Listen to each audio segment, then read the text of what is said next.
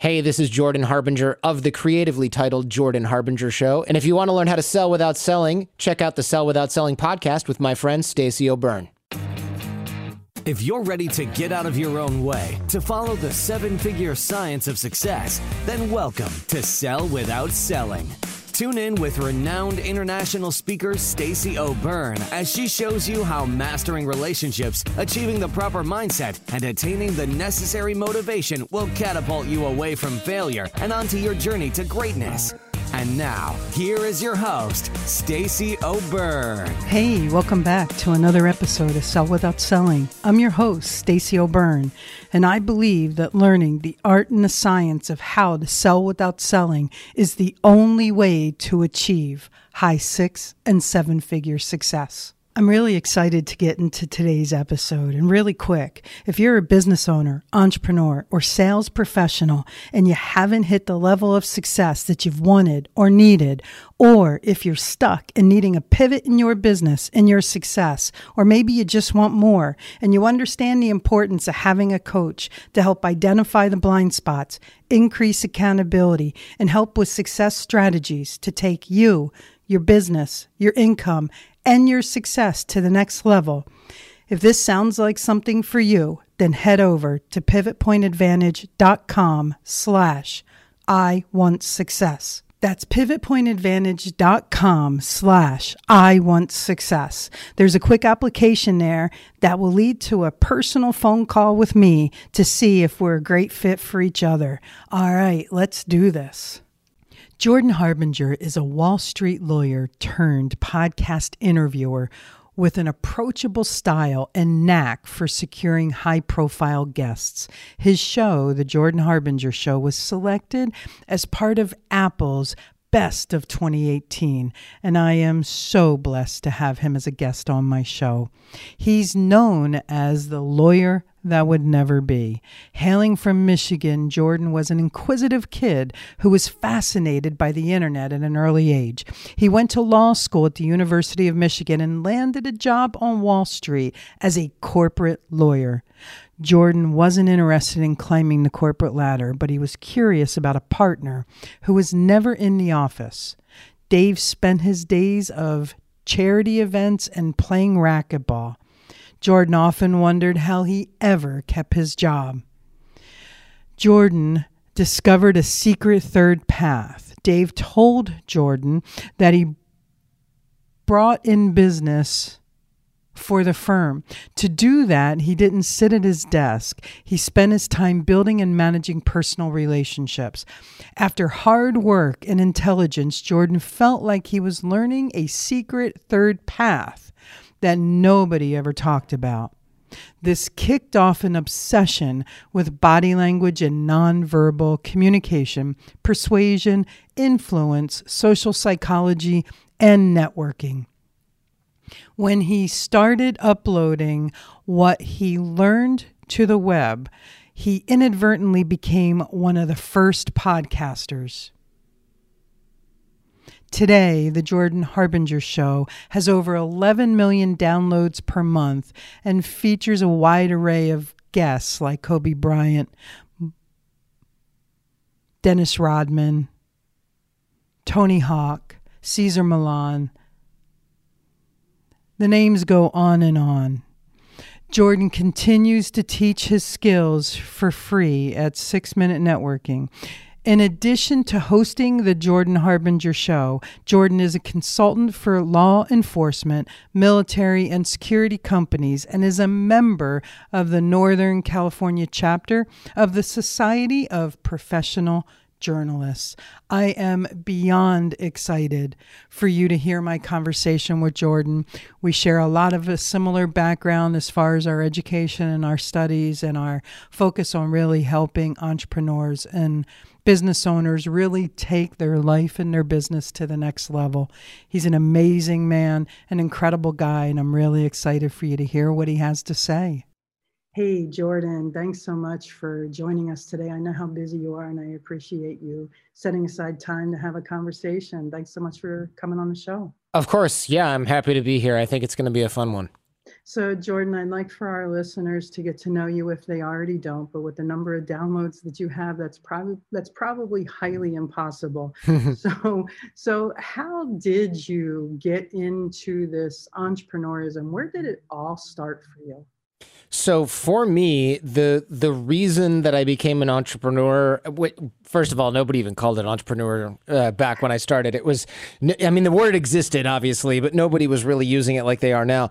I used to be an attorney. I worked on Wall Street, and I thought, okay, well, let me back up the truck a little bit. When I was in high school, I was the kid who could like roll into the geometry test and sort of figure it out 15 minutes before the test, take the test, get a B or a B plus. And I was like, I'm fine.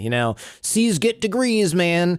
And then when I was in college, I realized, everyone is kind of that level of smart or much smarter in many cases. Mm-hmm. I can't do that anymore. So I started to work a lot harder. And I thought, okay, at least I can outwork these people. But then I got to Wall Street as a lawyer, and it was like, everyone here is really smart, and everyone here is willing to work 16-hour days, 7 days a week, and plus travel or whatever it is. And I thought, my competitive advantage is gone. I can't make myself smarter, so that's out. Mm-hmm. Right? I can't work 21 hours a day instead of 20. That's not physically possible, really.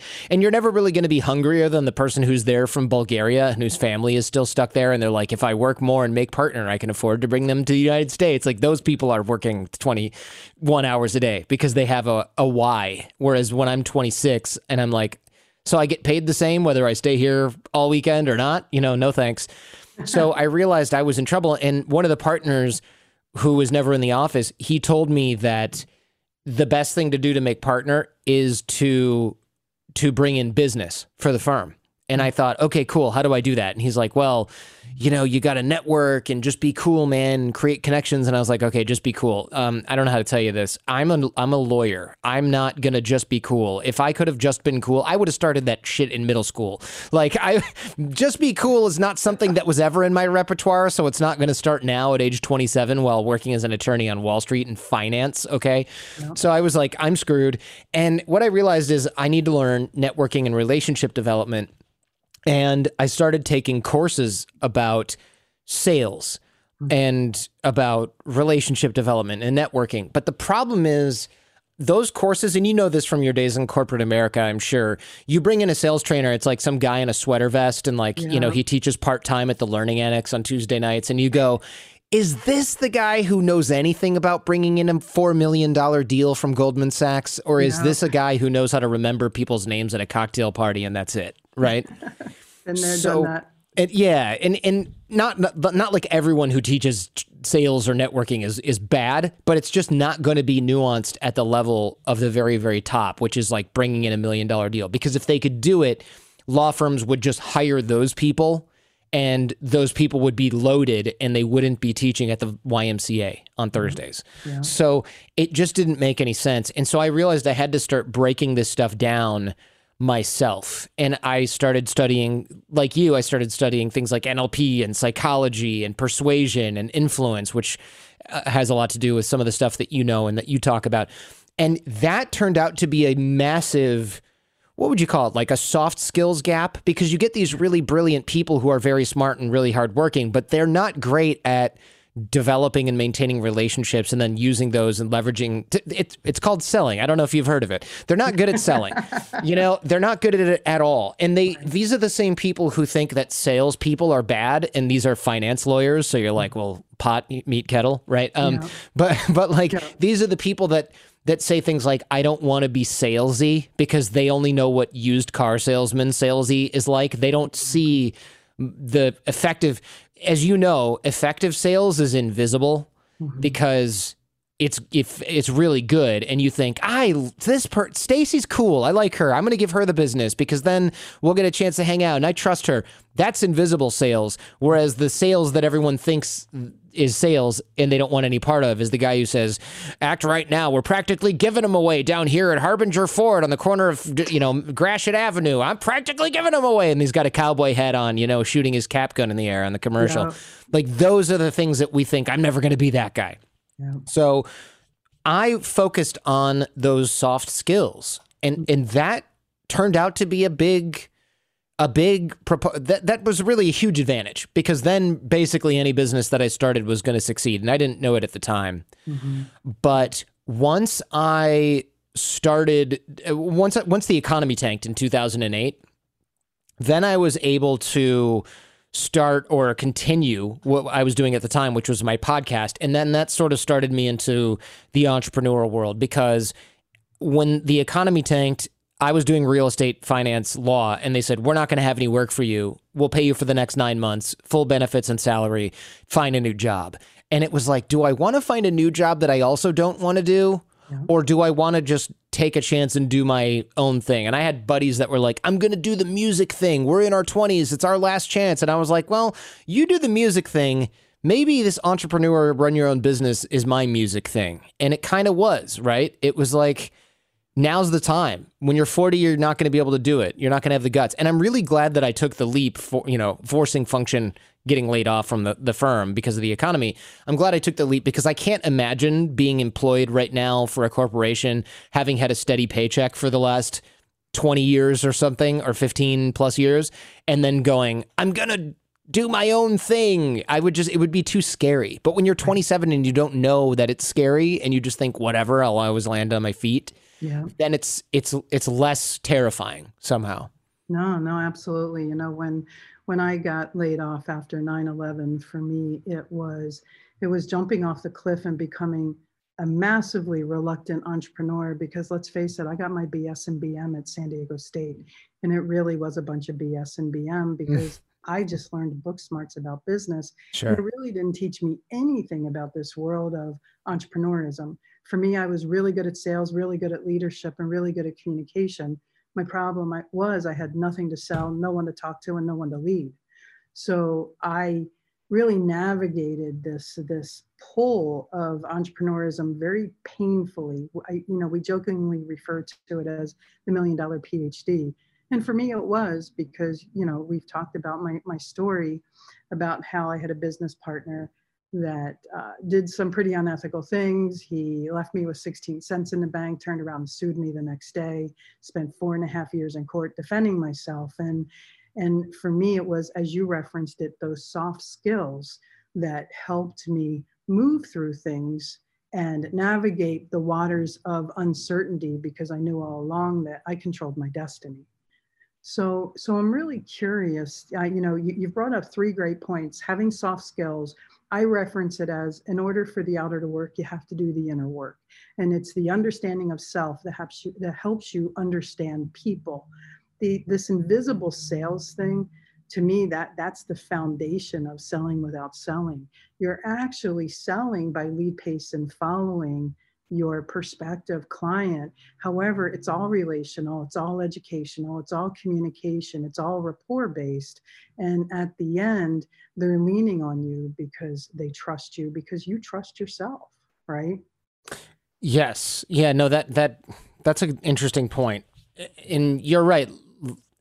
Looking at, well, I don't want to go down this road too far, but you're right. Looking at it like $1 million PhD is pretty accurate. My wife now goes, well, people ask me for advice and I'll go, I think I've been through this and here's how it ended. And I get calls all the time now from people that are like, hey, so you don't know me that well, but I was asking so-and-so, and I told them what was happening, and they were like, you got to talk to Jordan Harbinger, because I shared my story on the Jordan Harbinger show over and over and over, and on other shows, and so I'm kind of like the guy who got screwed over back in the day and ended up landing on his feet doing all these things. So now people are like, what was your game plan? And I'm like, man, game plan, survival. But, 2020 hindsight, it worked out really, really well. Best thing that ever happened to me, as you and I were saying before. But yeah, game plan was not starve to death and not sleep for the next 2 years in my bed, because that's what I wanted to do at the time, Yeah, that was the plan, right?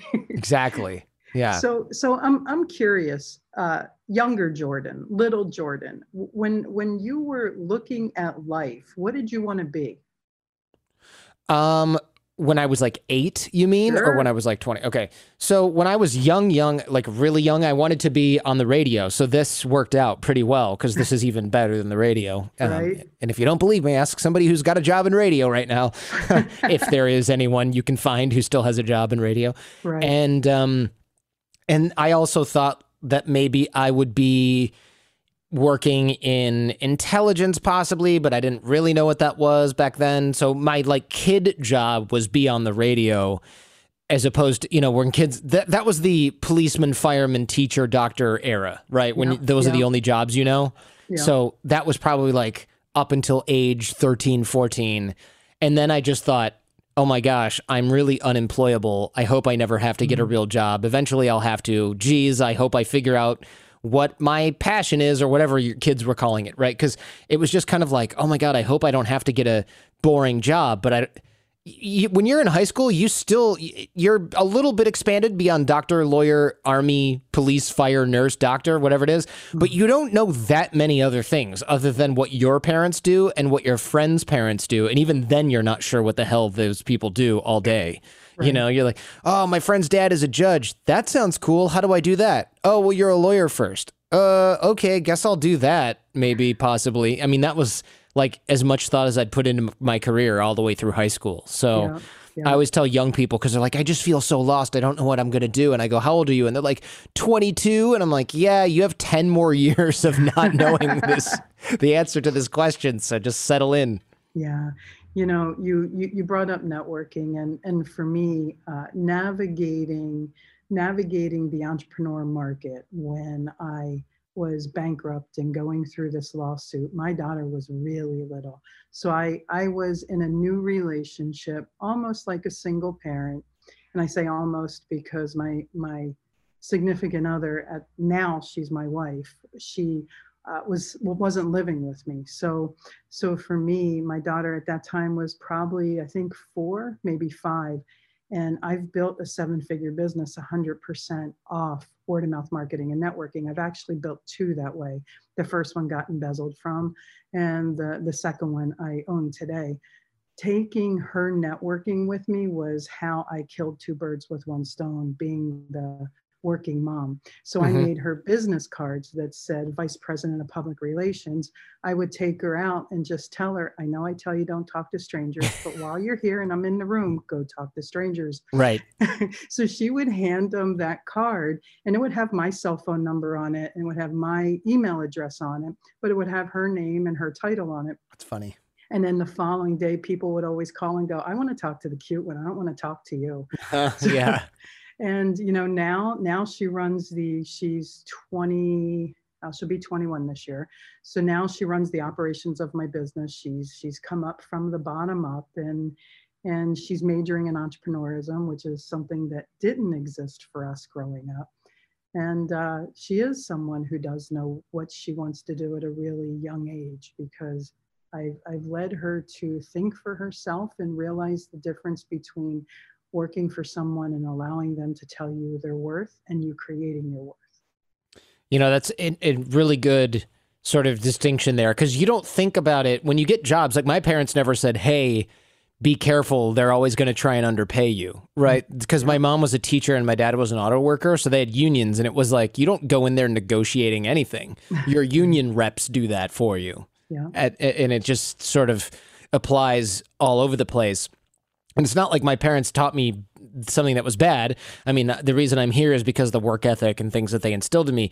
But it was never something where the kids now, they have to figure out how to negotiate their way into jobs, create their own jobs, because if you're just sitting there handing in applications, you're going to end up at Chipotle. Not that there's anything wrong with that, but it's usually not anyone's dream job, especially after they've graduated from college. You have to sort of create value for people. And when you create more value, you get to write your own ticket as far as salary and compensation is concerned. So I hope that's what they're teaching kids in entrepreneurship majors at universities. I assume it's going to be a little bit of that.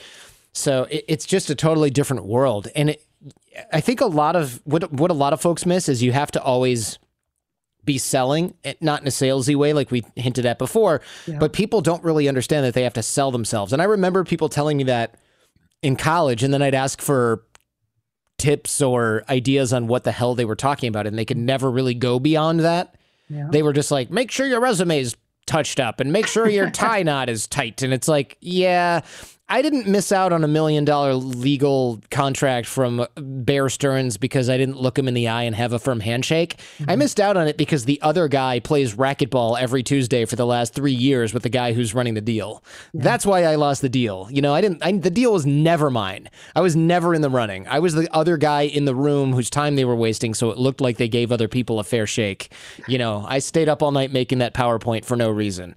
So I wanted to find out the real reasons behind all of that. And it always comes down to sales and sales skill sets, really. It almost, you know, people say like, you've got to have the greatest product, you got to have the greatest value. It's true to an extent, but really you got like 10, 15% leeway in either direction, if not more, if you can sell better than the other people. And so people would be wise to remember that.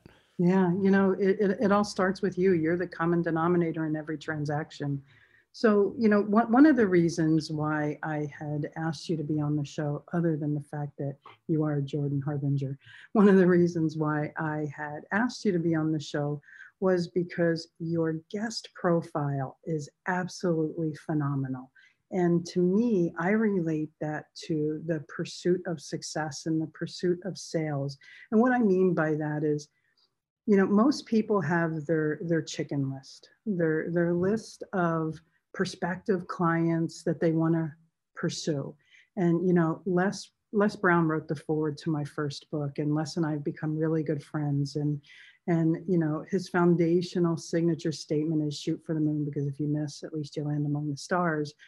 What I find working with thousands of entrepreneurs on a continual basis is they set the bar too low and they either hit it or miss. Based on your guest profile, your bar is so high that missing it wouldn't even matter because you're still landing among the stars. So how did you get into that mindset? How did you get into that framework to where you just stepped up and you shot big? I think a lot of it comes down to looking at, well, first of all, I've been podcasting for 14 years, right? Mm-hmm. So after a while, you realize when you're doing prep or when you're looking at, man, there's a few avenues. Okay, so first, a lot of podcasts are legitimized now, and they're versions of radio shows, whereas before it was just like nerds in a basement like me. So then you see that, oh, this guy who has a podcast, he's got really big celebrities on there. So that means that those people are doing podcasts. Okay, fine, the other guy's also on NBC, so that helps. But it doesn't, it sort of legitimizes the industry. And then there were other folks that were getting big guests and offering them to me. And then I would also say I'd be watching a lot of regular mainstream media or listening on the radio. And when I worked at Sirius XM satellite radio, I'd see these A-list celebrities walking by in the hallway, and I'd go, man, that person's there to do this other show. And I'd go, that show must be so popular. And then I'd go to the station manager and I'd go, man, someday we'll be big enough to have this super famous person on our show. And he'd go, oh, your show's much bigger than that show. What are you talking about? And I go, well, how come we don't have them on? And, oh, well, you never talked to our show booking team. You know, they can book these people for you. And I'm like, oh, so you don't need this magical unicorn set of numbers to get a lot of these people. You just have to get good timing. It's about good relationships, no surprise, networking, sort of a sales thing in and of itself. And then I would do prep for other interviews, and I'd occasionally be listening to other radio shows or other podcasts, and I'd hear that person interviewed, and I'd go, I could do a much better job than this person.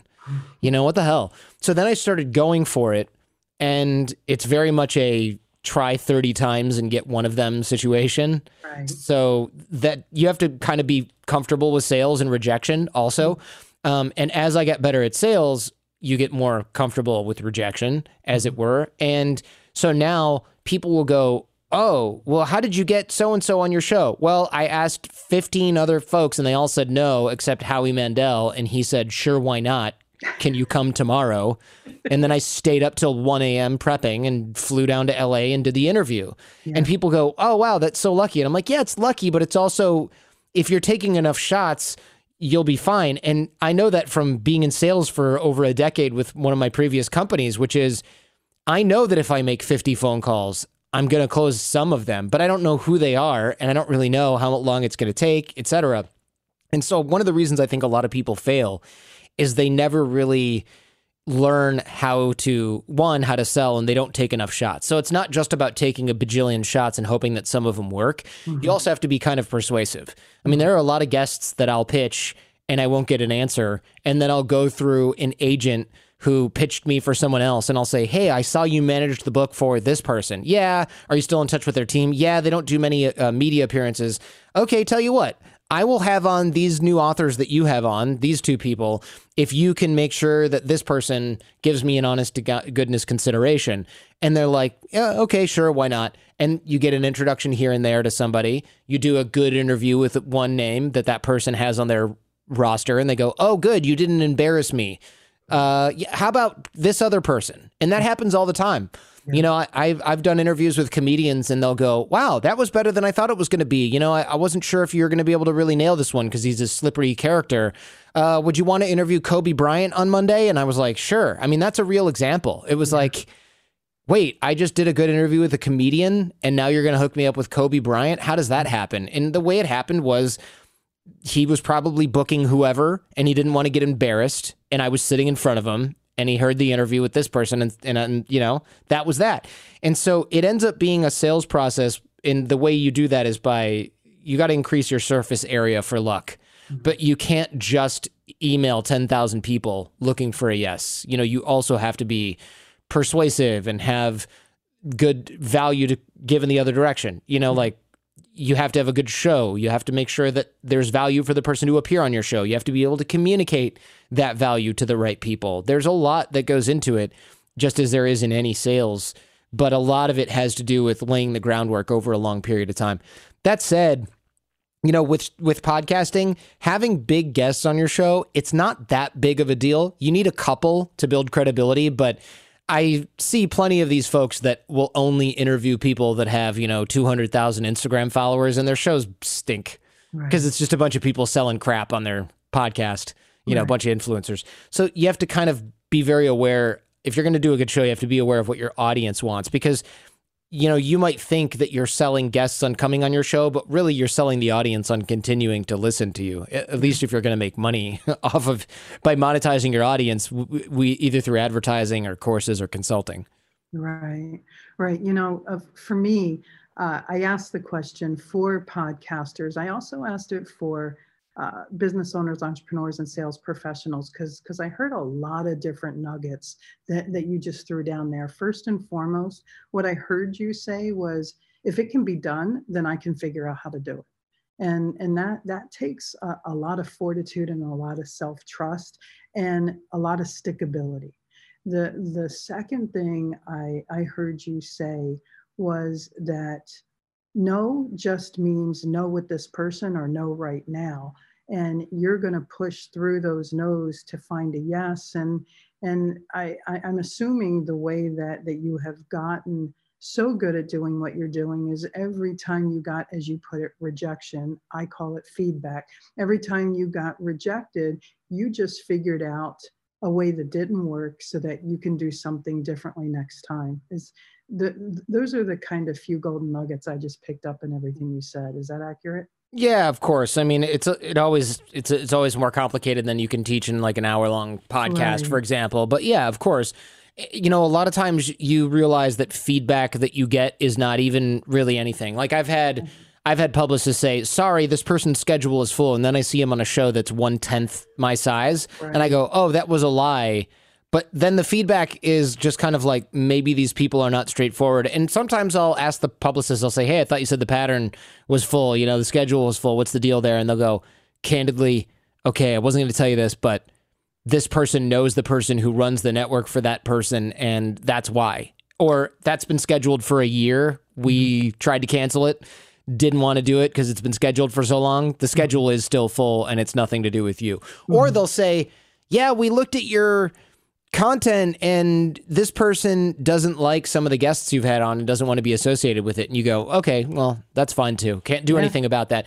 Or they just say, hey, I couldn't load the page that had your statistics on it, so we decided not to go with you. And you go, oh, okay, good thing I asked. Might want to fix that page considering it's affecting my business.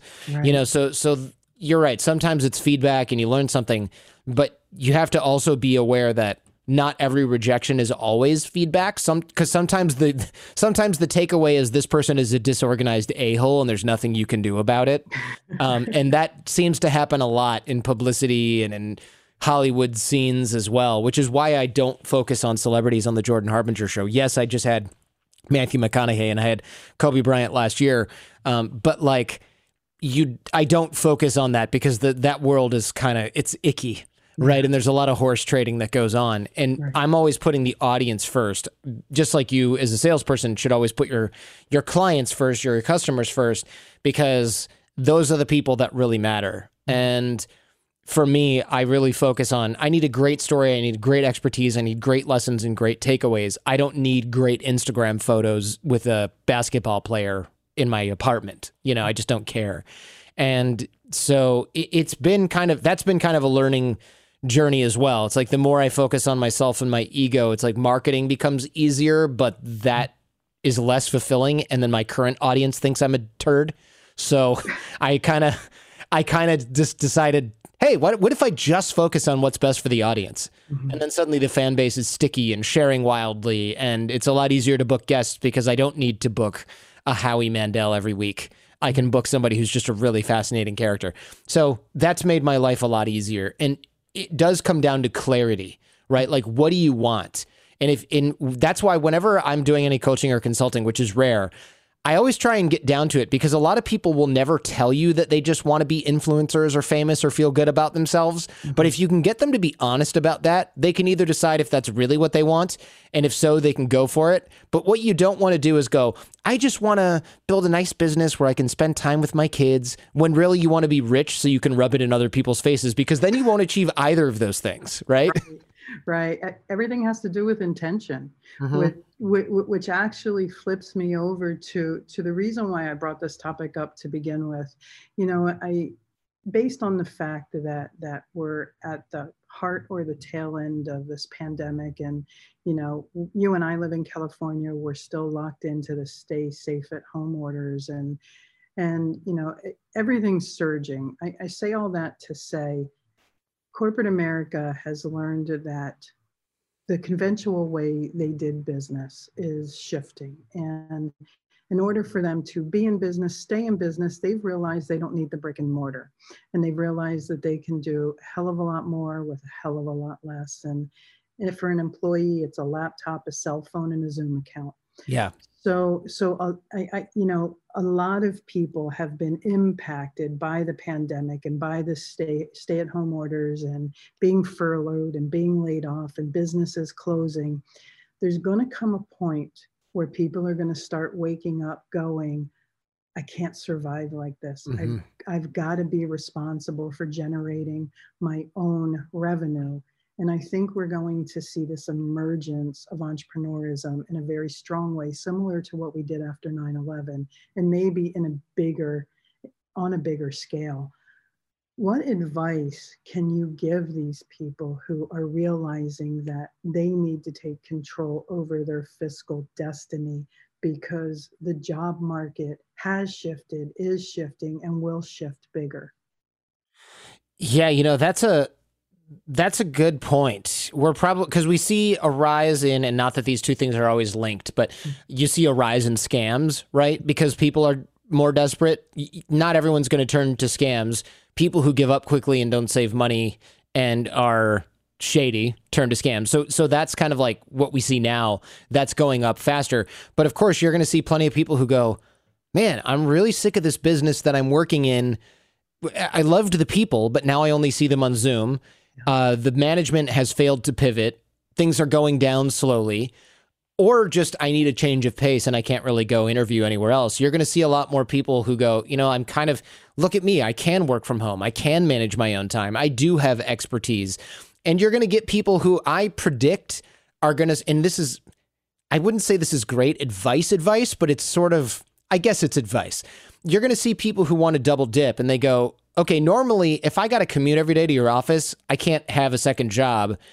But if I want to freelance, you won't have any idea what I'm doing because we're all working from home in our Crocs, you know? So I would recommend people slowly dip their toes in the freelance waters with anything. Doesn't even have to be related to the job you're doing now. And just get your mind around generating your own revenue and find out that it's not impossible. Because if you're anything like me, I was like, starting your own business, that's not something people like me do. I'm not a business owner, because when I grew up in Michigan, it was like people who owned their own business, they just owned restaurants. And then, you know, a friend's dad might have had like a dental practice. There was nobody who started a business that I knew that wasn't something that you already knew exactly what they did because it was client facing. So I never thought that I would be a business owner. And the way that I started off was I was giving free advice on the podcast that later turned into the Jordan Harbinger show, you know, in 2006, 2007. And somebody said, "Can I learn from you on the phone?" And I was like, "Yeah, $50 an hour." And then I was overwhelmed with requests and I was like, I'm going to charge $100 an hour. Yeah. So I started charging $100 an hour. And then people were like, "Can I fly out there and meet you?" And I was like, "Sure, but it's $200 an hour." And they were like, "Great, I'll take 8 hours and I'll just get a hotel." And I was like, holy crap. So people basically had to shove money in my direction in order for me to realize that I had any sort of viable skill that was worth anything. And people need to come to that realization, because if you start off and you go, "All right, I'm a consultant now and I consult for money," you might go, "Uh-oh, this is really slow. It's really hard. People are asking me for pitch decks. I don't have that. I don't know how to do any of this stuff." But if you just slowly start offering what you have to others and you say, "Look, I do this normally for Procter and Gamble, but I would love to give the once over to your new project, and how about $40 an hour? We'll cap it at $400 and I'll spend Saturday afternoon doing it. How does that sound?" And you start to slowly realize, like, wait a minute, I can not only do this, but I can scale it. And then as you scale it, you shouldn't be quitting your normal day job, if you have a choice, until your personal time is the only factor that can't scale. So what a lot of people are doing, they're looking at some guy on Instagram and they're like, "Yeah, he says go all in." So they're quitting their job and then they're finding out, like, dang, it's really hard to replace my $80,000 a year income with freelance work. So they're screwed. And these fake online gurus, one, they don't care if you're screwed. And two, even if they did, great. Now you're beholden to them because they're the one person who's selling you the idea that they have the secret. So now you're in their inner circle for $25K a year, right? It's a ripoff and it's a scam a lot of the time. So you have to be very careful. If you slowly scale up, and then you've got, oh man, somebody's got to email out all these pitch decks and make sure that they've got them. Hire an assistant. And then, oh man, making the graphics is taking me a while. Hire a designer to do that for you. You can still have your full-time job and you can outsource a bunch of your side hustle. And then when it's like, okay, it no longer makes economic sense for me to have this full-time job, I'm either going to make 80 grand a year doing my full-time job, or I'm going to make maybe around 80 to 100 along with outsourcing all the stuff that I hate doing in my side hustle. Why don't I just put in my 2 weeks? That's what you should be doing. It should be a almost purely economic decision, or maybe you're taking a slight pay bump or even a good pay bump, but you're able to survive and you're enjoying it a lot more running your own business. Don't do that whole thing where you're like, "I'm going to jump off the side of the mountain and hope I build an airplane on the way down." That works for VC-funded startups because you're 23 and you have $13 million from venture capitalists. And if you lose it, oh, well, you go back to college. This is not how you do things with a career. You know, so I always tell people, dip your toes in the water and get your bearings, because if your freelance business fails or you got 2 clients and it turned out you just got lucky and you don't get shit for another 4 months, you still have your day job. You don't have to stay up till 4 a.m. sweating about paying the mortgage, right? And so I never advise people to go all the way in. I think dip your toes in the water, get some skills under your belt, outsource anything you can, and then and only then should you be quitting and starting your own business. The jump in with both feet strategy is generally not advisable. I'm sure there are exceptions, but I can't really think of any off the top of my head. For me, I don't really feel like I jumped into entrepreneurism. I think I was pushed into it for the sheer fact. Yeah. I mean, you know, you and I talked to that I was in the Army for several years. And then from there, when I got out of the Army, I got a job and I started making $6 an hour. And within a year, I was making six figures. And then I hopped the fence from being a buyer and a purchasing manager to sales and sales management. From there, I went from making, what was it? I think my base salary was 25,000 plus commission. And I think my commission was 6% gross profit. And I took that job to then, on a bad year, I made about 300,000. On a good year, I made between 500 and 600,000. Yeah. And flying 200,000 miles a year, being in the air on 9/11, supposing to be on flight 11, and then getting redirected the night before to terminate someone. When I got laid off on December 10th, I didn't realize how certifiably unemployable I was. You know, the high-tech industry took such a crash because of 9/11 that every interview I went on, I was sought after the entire time I was employed. And every interview I went into, I was still wanted, but at a different level now. Now they were offering me in a year what I used to make in a month. And I realized, and you and I had this conversation offline, I realized if I can't make that much money on my own, I was never worth it to begin with. And it became this realization that everything is about expectations management. Whether you can transition into it and control your destiny, or whether or not you're pushed into it face first and fall into it, either way, you control your destiny. And it's a matter of managing those expectations. Don't jump off of something and land in an opportunity and just assume you're going to make $500,000 a year because you're a business owner, you're an entrepreneur, and you're a salesperson. Go into it with the diligence to know you do control your destiny, and your productivity is going to be a direct result of what it is you earn. Yeah, that's very true. And I think people who are in sales also typically have a little bit of a head start, actually a pretty big advantage in going entrepreneur, because you're used to eating what you kill, first of all, because your base salary is poverty level wages, and you are spending 200,000 miles or whatever a year in the air with your butt forming into the shape of an economy seat or whatever, you know, or a business class.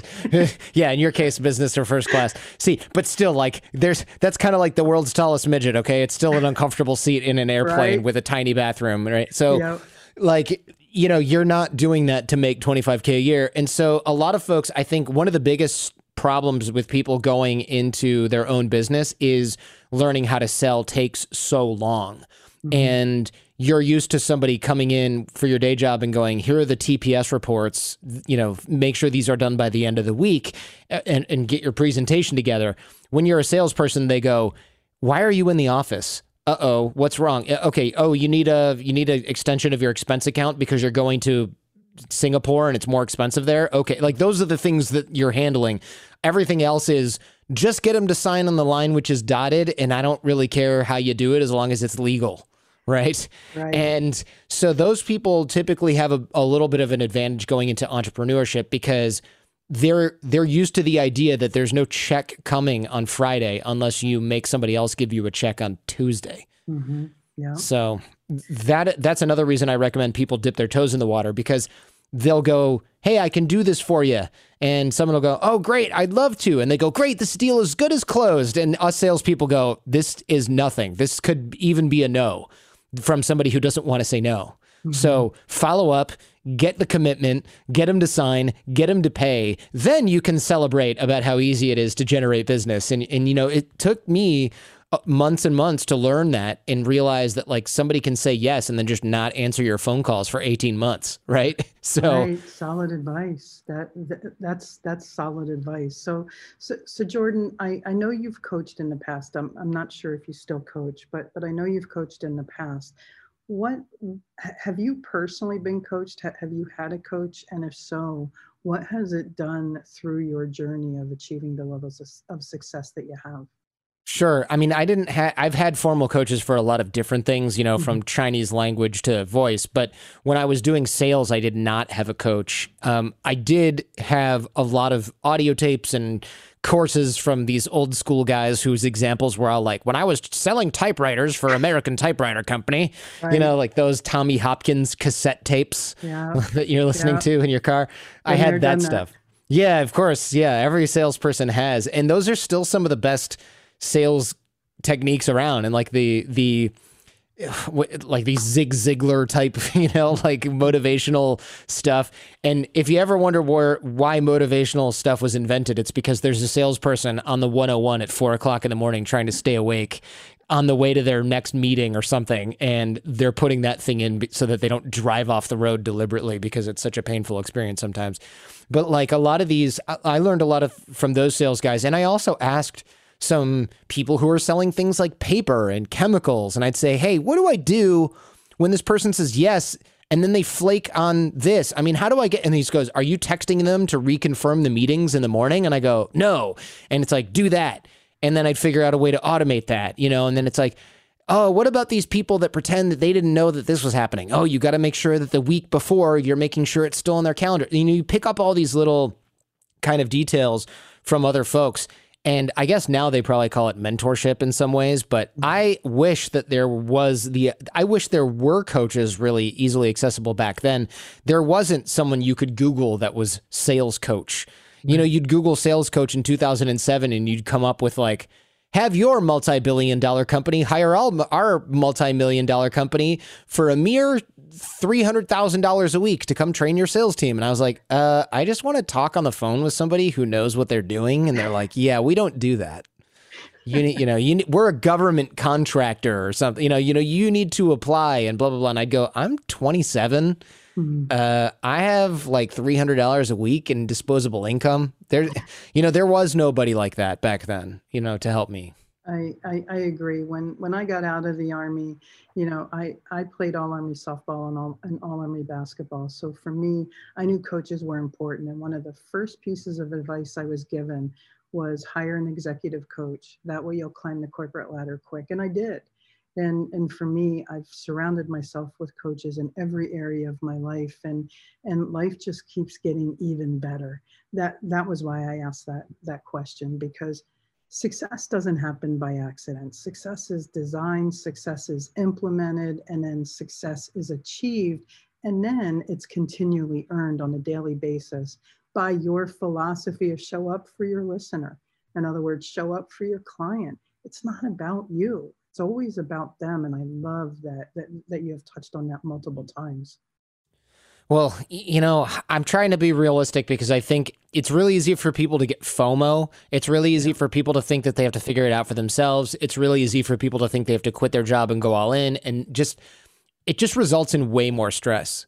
Trying to figure everything out on your own, stressful. Mm-hmm. Quitting your job and realizing that you only have 90 days of runway and you're going to need 9 months to figure something out, stress. So I try and sort of keep it real because otherwise I'm just contributing to the problem of fewer people having the guts to strike out on their own and write their own ticket. And that's kind of not really serving people that well, right? Yeah, absolutely. So Jordan, I want to be really respectful of your time. So I have a few more questions that I'd like to ask. First and foremost is the signature question of the show. What does selling without selling mean to you? Selling without selling, easily enough. I think it's what we talked about in the very beginning where it's about connections, rapport, showing somebody that you're trustworthy, creating a real connection with somebody as opposed to trying to find out ways to slickly talk around their objections. Yeah. And that's objection handling and all that stuff has its place, but it's kind of yellow belt, and it's like confirming someone's appointment via text is kind of yellow belt, but having somebody not flake in the first place because they like you and they actually want to meet up and talk with you, that's sort of the Zen Master Ninja stuff, right? Where people go like, man, you're keeping 100% of your appointments? How? And I go, well, I have them at a racquetball court. And so people show up even when they don't want the stinking product because they want to play racquetball. And that's why people are always buying from me. Or, how do you get all these people to sign up for your meetings? Well, I don't treat them like crap. I never lie to them, and they like me. And it's like, that's the magic, right? And it's not that hard. Yeah. It just takes longer. And there's no trick you can learn in an Instagram TV video that shows you how to do it. Yeah. So that's selling without selling. When I was in sales at the peak of my sort of skill, I never felt like I had to trick somebody or push somebody into signing. It was kind of like, hey, how you doing? Catch up, talk, chat, figure out what their problems were, tell them honestly whether or not we could help them. And then after a while, they were like, so when do I send you the money? And I was like, we can do it now if you want. I'll just take your deposit. And they're like, great. You know, and so it's funny because my business partners, they later hired a bunch of salespeople because they were like, well, if Jordan's making this, 5 salespeople will make 5x the money. And it was like they'd close one person every 90 days and I'd close like one person every 2 days. And they're like, oh, it's almost like, and I remember saying to them, yeah, it's almost like there's a skill set. Right? You know, it's almost like not everyone can just do this after hiring them from folding towels at Equinox. Yeah. So what's funny about sales is, as you know, it's anyone can do it, but it looks like the kind of thing that you can't teach, but it's like infinitely teachable and learnable. It absolutely is. It really has to do with what's between your ears. It has to do with the program that's running in the background. I like to refer to it as the itty bitty shitty committee. It either works with you or works against you. Yeah. And then how you show up. If you're showing up about you and in desperation and needing to make the close, it just doesn't happen. You know, it's funny, when I won all my sales awards, when I've closed my highest sales numbers, when I've made or generated the most money, it's because I've helped the most people. I've met them where they are to take them where they want to go. And I've never sold. I have just been there to be of service. Sales is that easy. And so welcome to the random round. See, I believe success leaves clues. And I like to ask a question of my expert guests so that our listeners can extract any information that helps them get better at their life, their business, and their success. So Jordan, I'm really curious, what does your morning routine look like? Morning routine, I get up in the morning, I play with my kid, usually if he's awake. He's 18 months old. Sometimes he's still sleeping.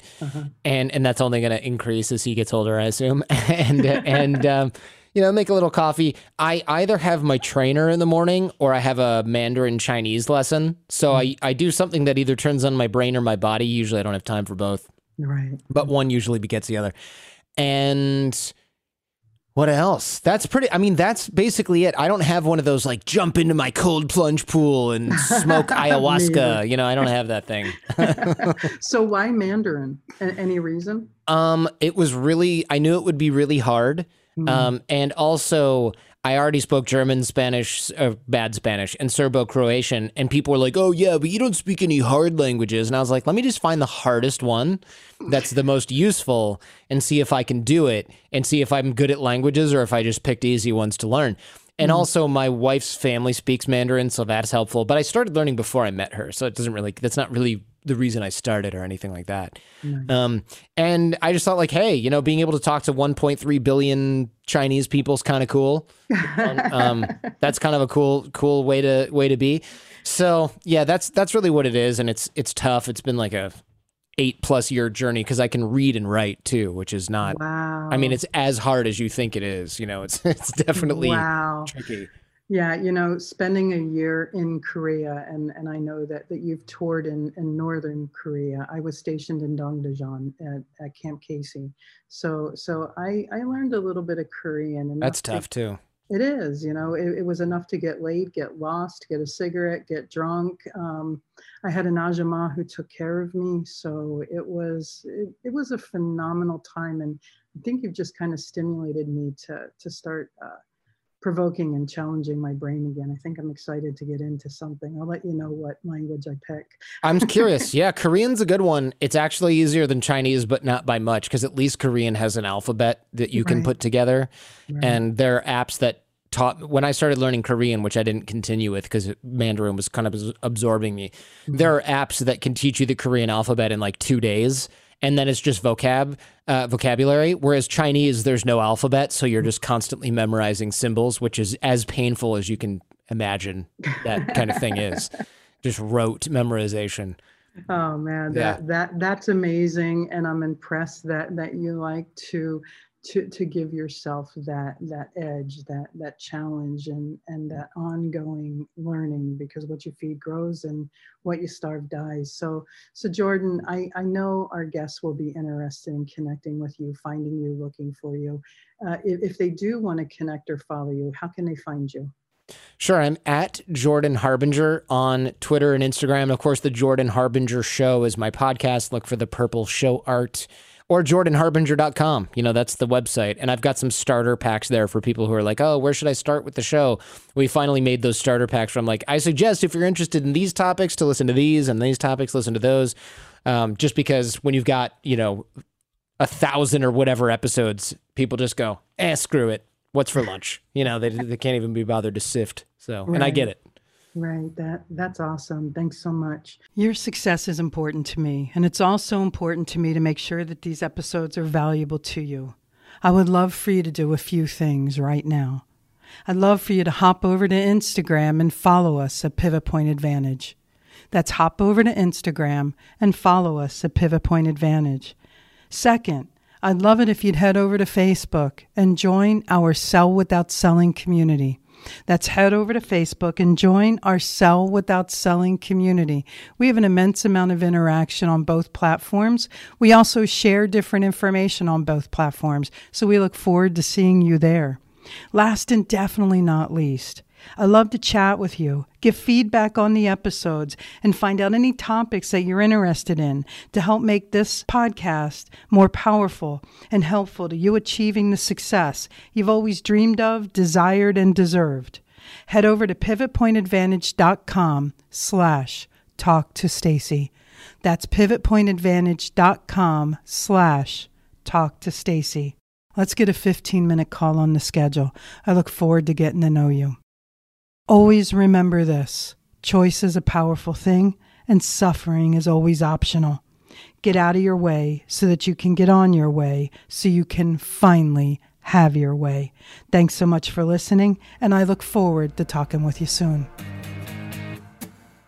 Whether it's mastering your mindset, communication, or success, we have more ways to keep you on your journey to greatness. Be sure to visit us at pivotpointadvantage.com for exclusive online training programs, success-specific courses, and more ways to connect to Stacy directly to help you achieve the financial success you've always desired, dreamed, and deserved. That's all available on pivotpointadvantage.com.